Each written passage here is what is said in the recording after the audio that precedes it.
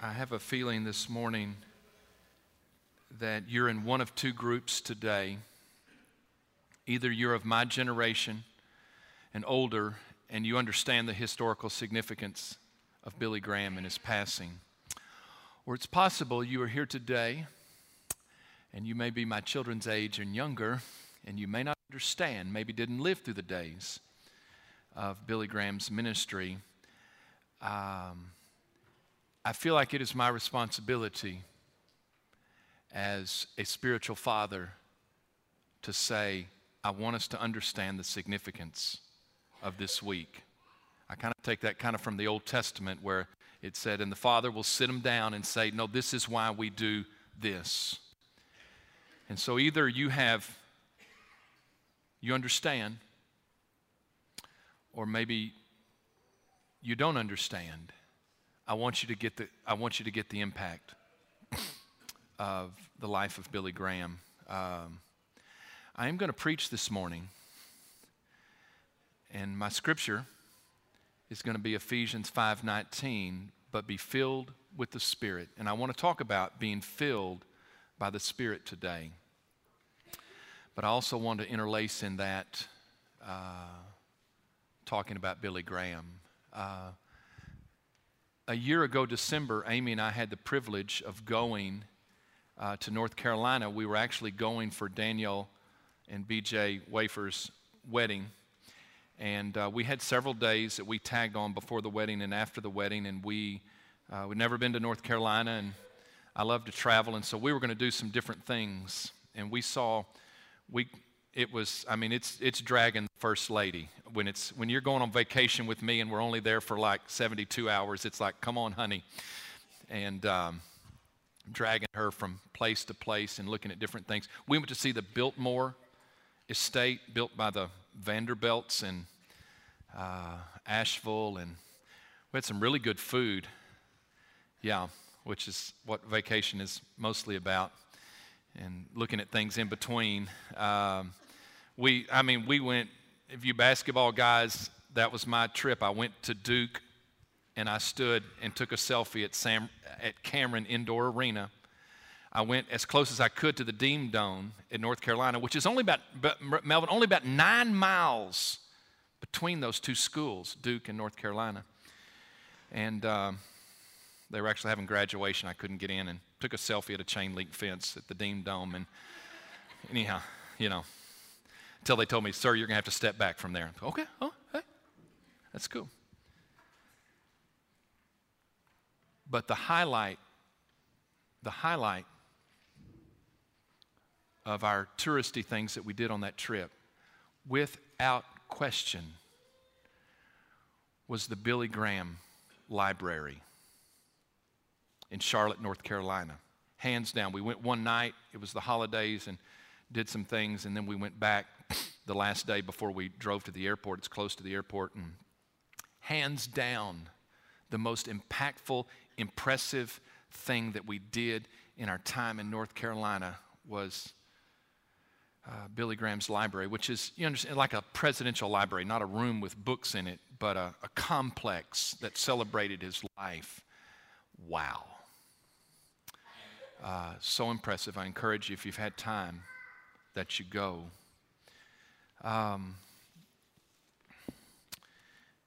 The pastor will be reading to you today, and I know I don't normally read. Billy Graham was saved at 16 years of age.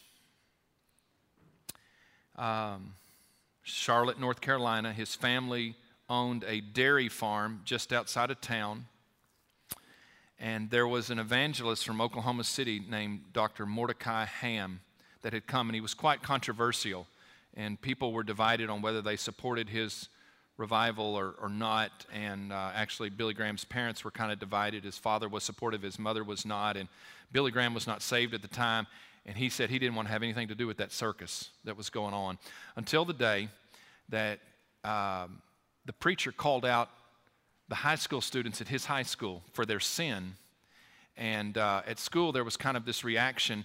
And the high school students talked among themselves. They were going to march into the Dr. Mordecai Ham's revival services and disrupt the service. And Billy Graham decided he would go that night just to see what might happen. And he said as Dr. Mordecai Ham began to preach, the students didn't show up, by the way, but anyhow, God engineered the circumstances to get a young man, Billy Graham, 16 years of age, invited by a friend who promised he could drive his pickup with a load of people in it if he would go. And he wanted to drive. He was 16 years of age. This pickup load of kids went to the revival services, and they sat in the back.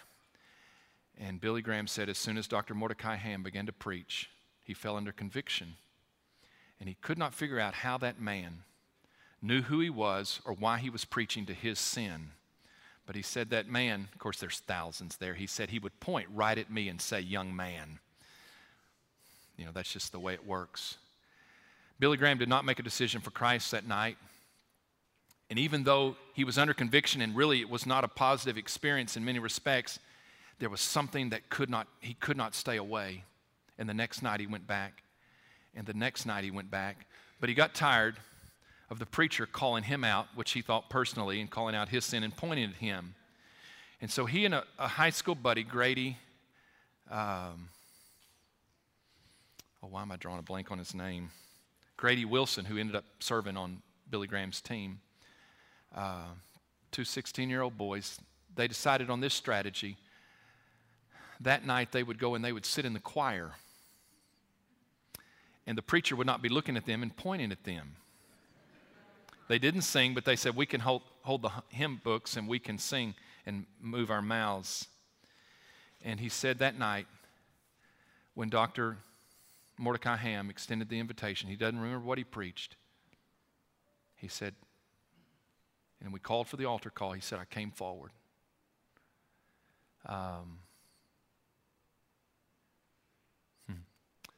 You know what the invitation hymn was that night? Just as I am. And Billy Graham came and he stood, and I know this is a little bit lengthy, but this is the way he describes that night. He said, my heart sank when I looked over at the lady. I'm sorry. This is from his autobiography. These are the words of Billy Graham from his autobiography, Just as I Am. My heart sank when I looked over at the lady standing next to me with tears running down her cheeks. I was not crying. I did not feel any special emotion of any kind just then. Maybe I thought I was not supposed to be there. Maybe my good intentions to be a real Christian wouldn't last. Wondering if I was just making a fool of myself, I almost turned around and went back to my seat. But as I stood in the front of the auditorium, a tailor named J.D. Prevet, who was a friend of our family with a deep love for souls, stepped up beside me, weeping. Putting his arms around me, he urged me to make my decision. At the same time, in his heavy European accent, he explained God's plan for salvation in a simple way. He goes on and he says, he prayed for me and guided me to pray. I had heard the message and I had felt the inner compulsion to go forward. Now came the moment to commit myself to Christ. Intellectually, I accepted Christ to the extent that I had acknowledged what I knew about him to be true. That was mental assent. Emotionally, I felt I wanted to love him in return for his loving me. But the final issue was whether I would turn myself over to his rule in my life. No bells went off inside me. No signs flashed across the tabernacle ceiling. No physical palpitations made me tremble. I wondered again if I was a hypocrite, not to be weeping or something.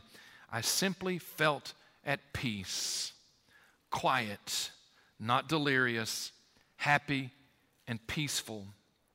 He shares later that night, he said, when he went home, he said, then I went over to my bed and for the first time in my life got down on my knees without being told to do so. I really wanted to talk to God.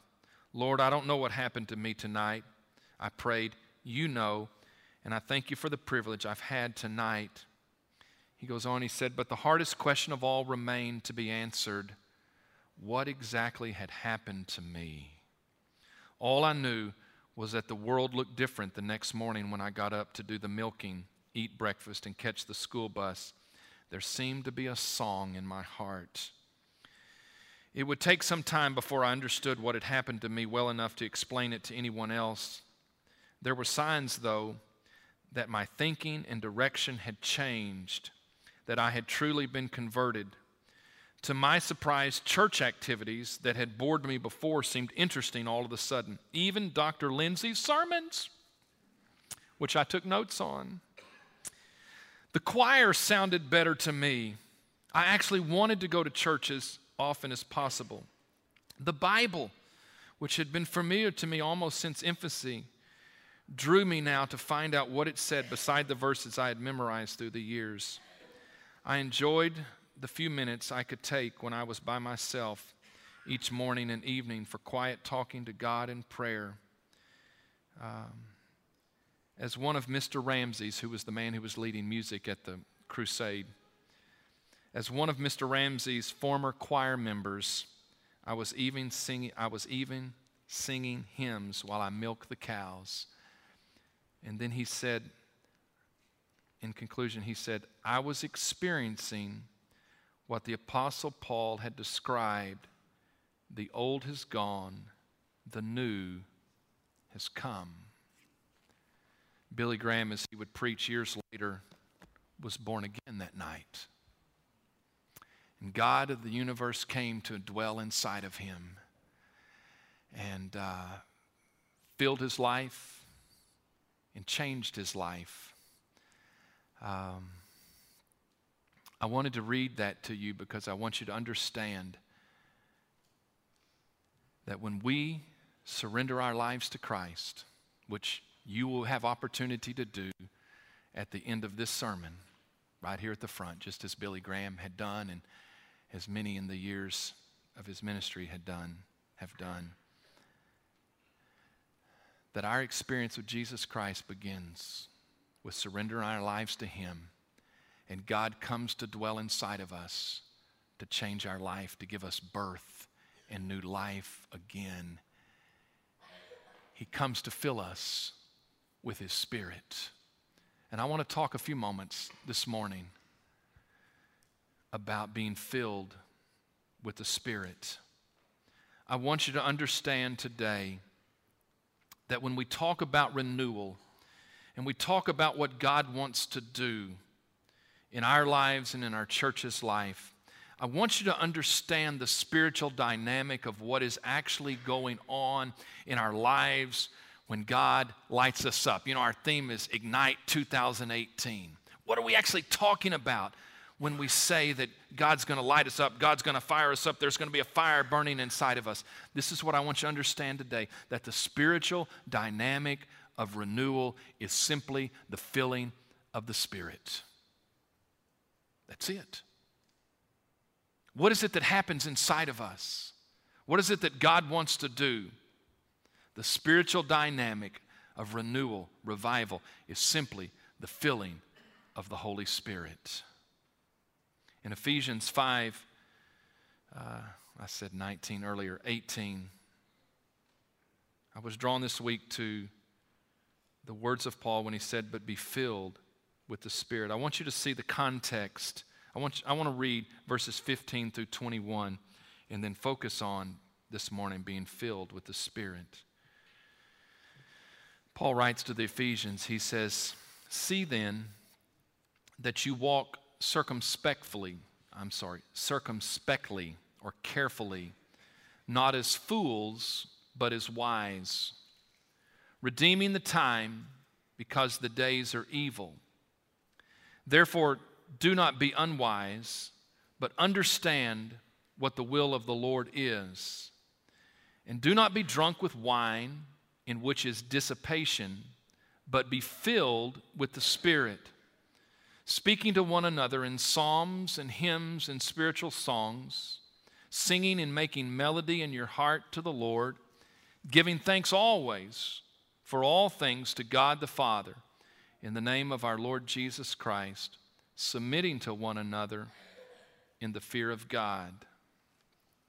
The challenge, the command of the Apostle Paul to the Ephesians was, but be filled with the Spirit. Wednesday morning, before I came to work, I didn't turn on the news, or I didn't look at the news on my phone, and I walked in the church office, and Jeannie said, "Have you heard?" I said, "What?" She said, "Billy Graham passed away this morning." And I'd started Tuesday afternoon to start on my sermon, but be filled with the Spirit. And I went to my office, and I knew where on my bookshelf the book was, The Holy Spirit by Billy Graham.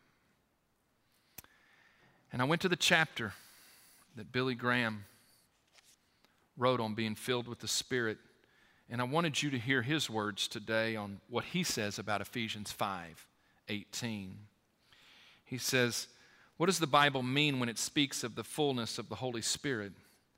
Let's define the fullness of the Spirit. To be Spirit-filled is to be controlled or dominated by the Spirit's presence and power. In Ephesians 5:18, Paul says, "And do not get drunk with wine, for that is dissipation, but be filled with the Spirit." Here he draws a contrast between two things. A person who is filled with alcohol is controlled or dominated by alcohol. Its presence and power have overridden his normal abilities and actions. It is interesting that we often say someone is, quote unquote, under the influence of alcohol. Now that is somewhat the meaning of being filled with the Spirit. We are under the influence of the Spirit. Instead of doing things only with our own strength or ability, He empowers us.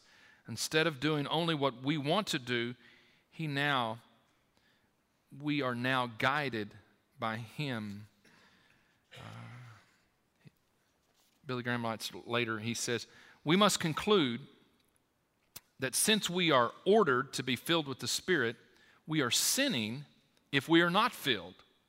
And our failure to be filled with the Spirit constitutes one of the greatest sins against the Holy Spirit.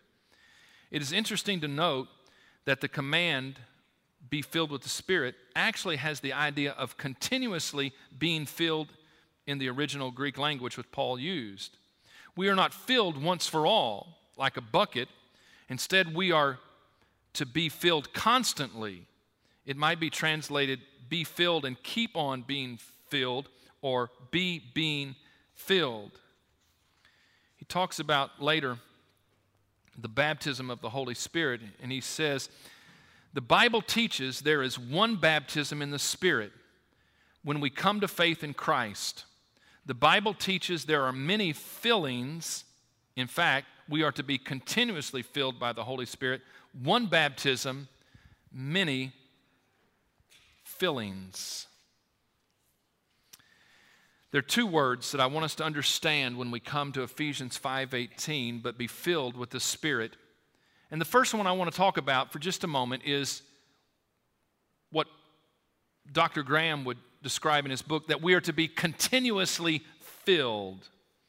That verb is present tense, which Paul could have used another word which would have denoted be filled once for all, but Paul didn't use that word. He used a verb that has continuous action. He says be being filled, or be filled and continue to be filled.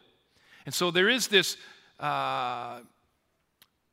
sense within the command to be filled that it is not a once-for-all occurrence, but it is a continuous challenge and command to the Christian. We are constantly to be being filled. Life is going to press it down and push out the Spirit in our lives. There has to be always the command. I have to always be filled with the Spirit.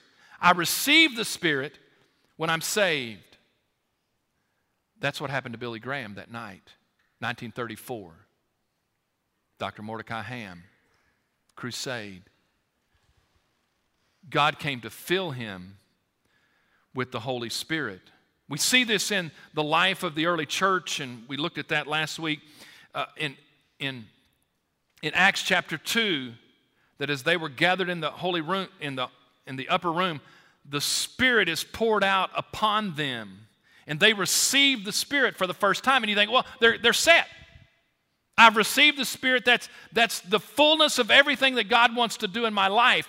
Except what we see, that days after that, just days after that, Luke records that they were filled with the Spirit.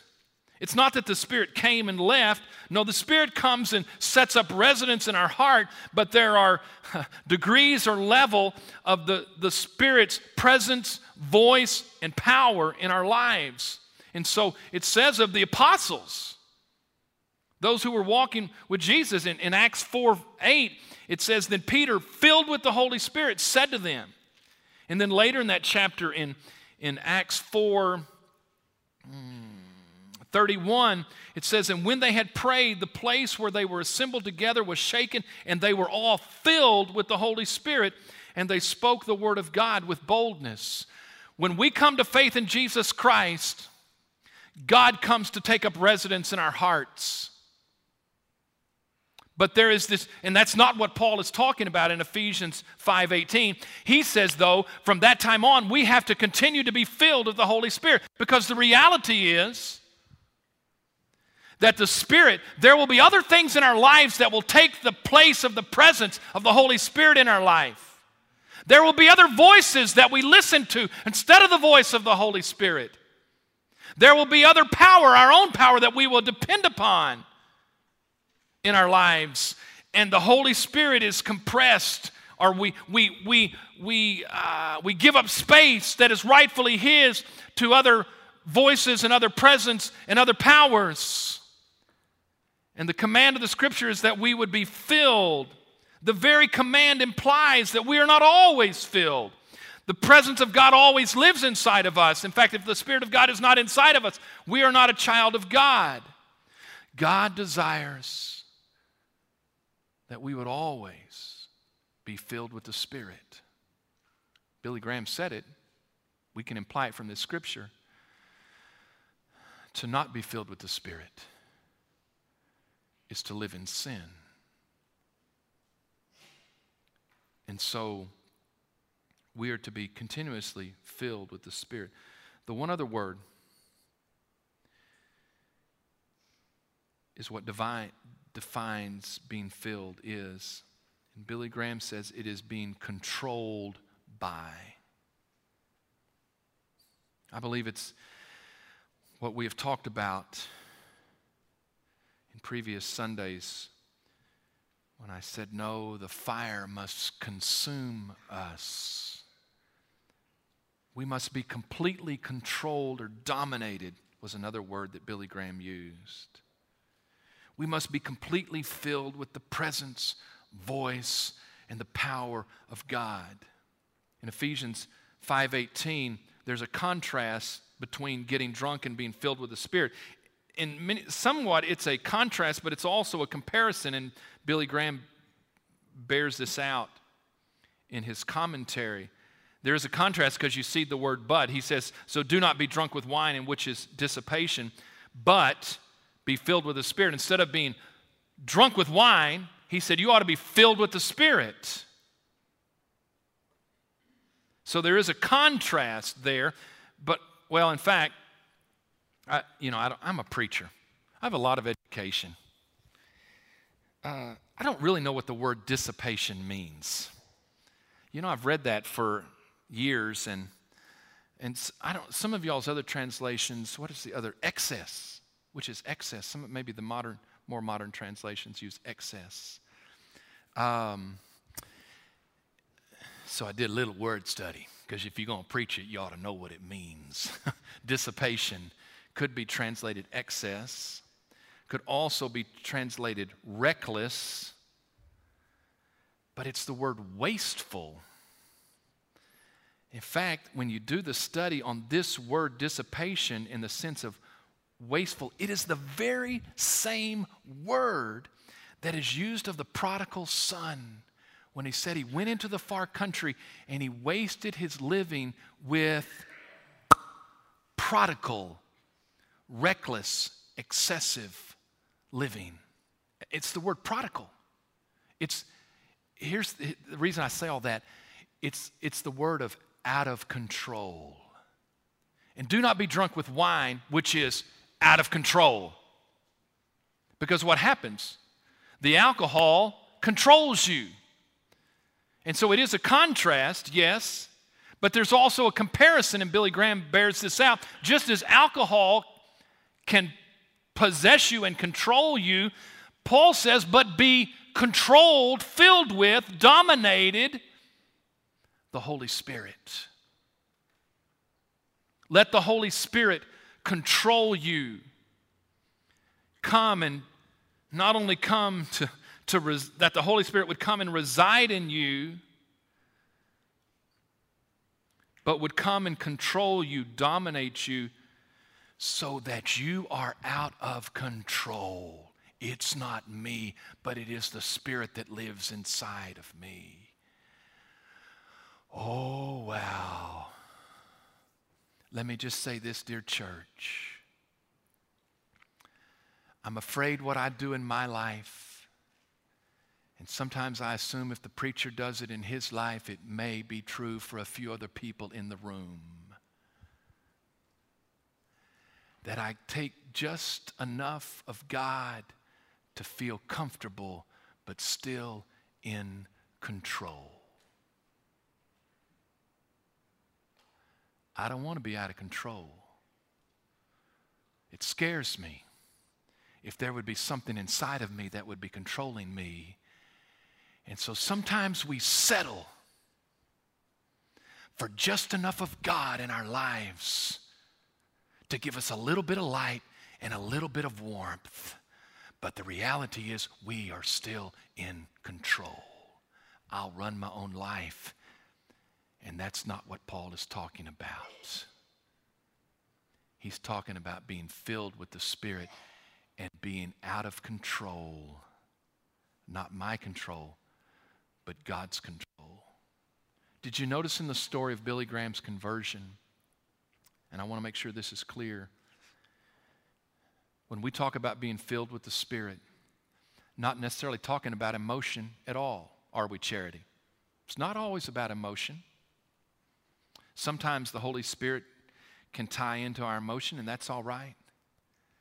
Billy Graham stood at that altar as a 16-year-old, and he felt guilty because there weren't tears and there wasn't an overwhelming emotional experience. But God was very real. It's not always about the emotion. And what the preacher's talking about, being filled with the Spirit, and I believe what Paul is talking about, being filled with the Spirit, is not about being out of control emotionally or some crazy whatever.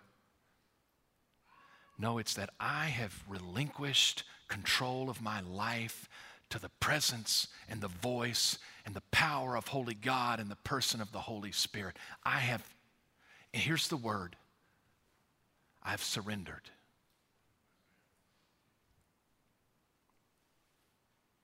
I've said it's not about me. It's not about my control. That's what Billy Graham said. He came to the altar that night. He said, I just had one thing left to do. I had to give my life to Jesus Christ as Savior and Lord. That was the one step he was convicted of his sin, and that's what got him to the front. Don't you love that? I love the story. There was one buddy that invited him to go to the revival initially. Grady Wilson was his buddy that sat with him in the choir, who was already a Christian.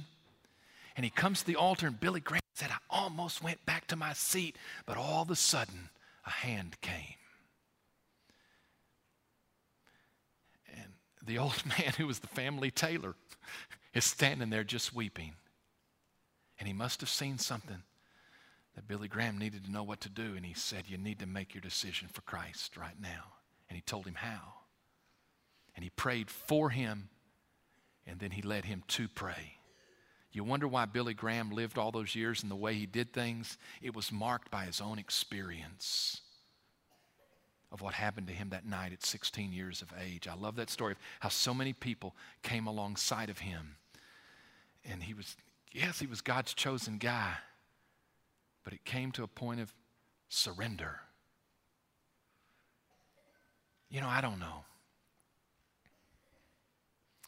I've said this to people in this week that, Billy Graham for us as preachers is kind of like a psychological guilt trip. It's like, you're thinking my mother's always going to think you were never Billy Graham. You You did all right, but it's not like you were Billy Graham or anything. You know, and that was kind of always the bar, the standard. It's like, oh boy, I feel kind of pitiful about my little life, you know. Watch Billy Graham on TV and he says there's literally hundreds and thousands are coming now, you know. Wow. Would be the accumulation of a whole ministry, 30 plus years for me, one night. I don't even know what I was talking about there. There was no sense that Billy Graham, the son of Presbyterian milk farmers outside of Charlotte, North Carolina, there was no sense that God would use his life like that. And it doesn't matter. It's not our choice. The choice is, will you surrender? Will you give your life whatever God wants to do with that life? You know, Billy Graham actually tells the story that days before that revival started, there were prayer meetings all around town, and there was a man who came to Mr. Graham, his father's property, and asked if they could have a prayer meeting at his milk farm, the dairy. Billy Graham's father said he went to that prayer meeting, and there was a man there that prayed, God, would you raise up a man in these days that would take your gospel into all the world? And his father didn't know the significance of that prayer until years later, and Billy Graham became Billy Graham. But you know, my point is, Billy Graham just came as a 16-year-old boy, a nobody, and surrendered his life for God to do whatever he chose to do with his life. To be filled with the Spirit, we have to surrender control of our lives to him. And for him to be partly in control and us in control is less than being filled with the Spirit, and it is sin. It is when we allow other things to fill us, when we listen to other voices and we depend upon our own power. We settle for a little bit of warmth and a little bit of light, but still maintain control of our lives. When the Holy Spirit fills us, though, he does a work in our lives.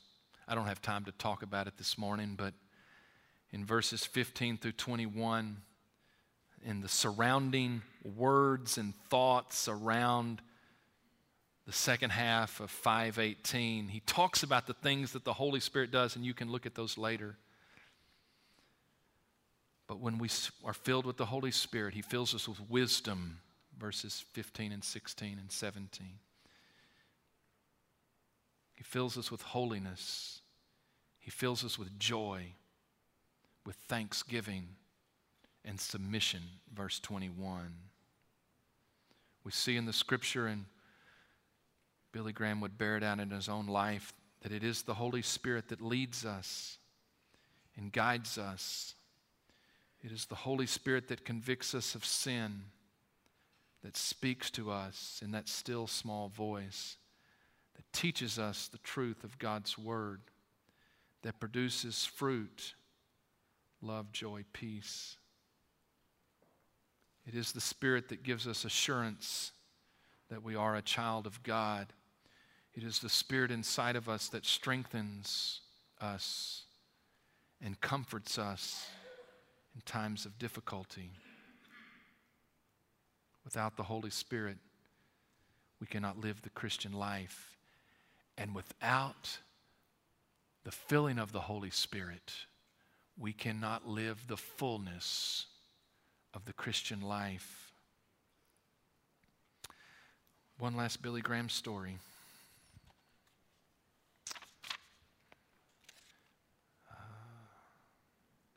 I don't know how to describe.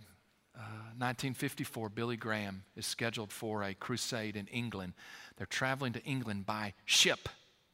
Okay, 1954. The England crusade will be the event that vaults Billy Graham into the international scene. The Los Angeles crusade in 1949 made Billy Graham a household name in America. But 1954, it was the London Crusade. And he talks about the trip over, and he says, "We sailed for England in 1954 for a crusade that was to last for 3 months. While on the ship, I experienced a definite sense of oppression. Satan seemed to have assembled a formidable array of his artillery against me. Not only was I oppressed, I was overtaken by a sense of depression, accompanied by a frightening feeling of inadequacy for the task that lay ahead. Almost night and day I prayed. I knew in a new way what Paul was telling us when he spoke about praying without ceasing. Then one day, in a prayer meeting with my wife and colleagues, a break came. As I wept before the Lord, I was filled with deep assurance that power belonged to God and He was faithful. I had been baptized by the Spirit into the body of Christ when I was saved, but I believe God gave me a special anointing on the way to England. From that moment on, I was confident that God, the Holy Spirit, was in control for the task of the 1954 crusade in London. I want you to understand today that the same Holy Spirit that filled and used Billy Graham as he did is the same Holy Spirit that comes to abide and to fill us. Billy Graham didn't have a different spirit than we have. It is the same Spirit. It is an issue of whether we will surrender to the full control of the Holy Spirit.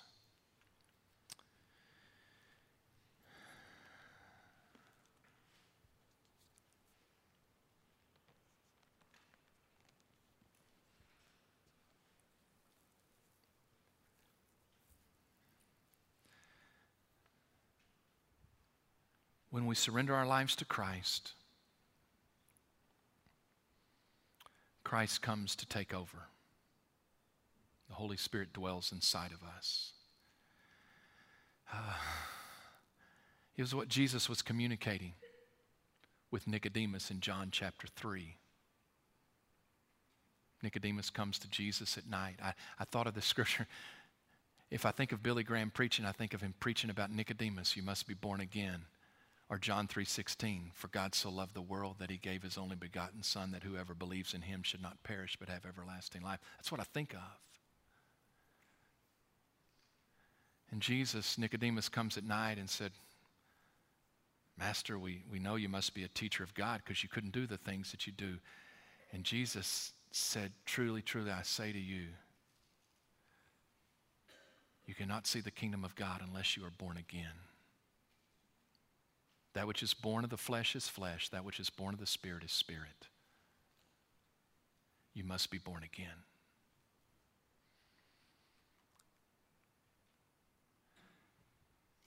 If you're sitting here today,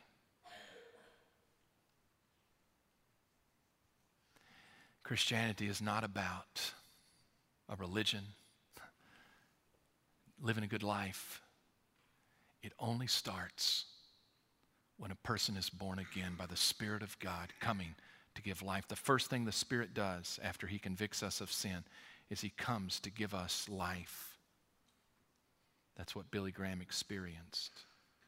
How are we born again? The Scripture tells us that in John 3:16, for God so loved the world that He gave His only begotten Son, that whoever believes in Him should not perish but have everlasting life. What is the message of the gospel? This is the message of the gospel. That God is our creator and He made us in His image. And He created all of us as human beings to have a relationship with Him. He loves us. But all of us have chosen in our life to live our own life, to make our own choices, just like the first man and woman. The Bible calls it sin, and because of our sin, we're alienated from God.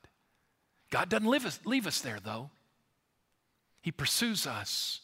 He'll do anything He has to do to bring us back into fellowship with Him. And ultimately what He did was 2,000 years ago. He sent his Son to pay the penalty for our sin on a cross, to pay for my sins and your sins of the past, the present, and the future, all of our sins, through the sufficiency of Jesus' death on the cross. Jesus proved that he has the power to give us everlasting life by being raised from the dead. Jesus' work was the cross and the resurrection. That's what God did. To say, I want to spend eternity with you. I want to have fellowship with you. I'll do whatever it takes. I'll send even my Son to die, and he will be raised from the dead to prove that he has the power to give you everlasting life. But it comes down to a choice on our part. What must a person do in order to be saved? The Bible teaches us that we must confess that we are sinners. We must agree with God, and we must repent of our sins. We must turn away from our sins with our lives. And then we have to surrender our lives to Jesus as Savior and Lord. That's what Billy Graham did when he was 16 years of age. Many of you in this room have done. And God comes to live inside of us. We are born again for all of eternity. He gives us everlasting life. If we could ever lose it, it's not everlasting life, it's temporal life. No, he came to give us everlasting life. For God so loved the world that he gave his only begotten Son, that whoever believes in him should not perish, but have everlasting life. Brother Shane's going to come to lead us. I'm going to ask you to stand. I told Shane, I think I texted him Wednesday, and I said, invitation hymn. I never tell him what hymn to sing at the invitation. Invitation hymn. We'll sing Just As I Am. We're going to sing all 6 verses. We may sing them several times through because they're short. I want you to know that if you've never surrendered your life to Jesus Christ, today is your day. I'll talk with you about it. We'll get somebody to pray with you. Do not let this day pass. I'm telling you, mark this day. It's a significant day. Today is the day of salvation. So as we sing, you come forward. Maybe as a Christian, you realize the Holy Spirit has just been kind of dampened in your life. You say, God, I want to know the fullness. You can come to the altar and you can pray. You say, God, I want to surrender it all. God, I want you to fill me with your presence and your voice and your power. God, you use me any way you choose. Whether you need to surrender your life like that or you need to surrender for the first time, this is your time. You come. Brother Shane's going to lead us. Just as I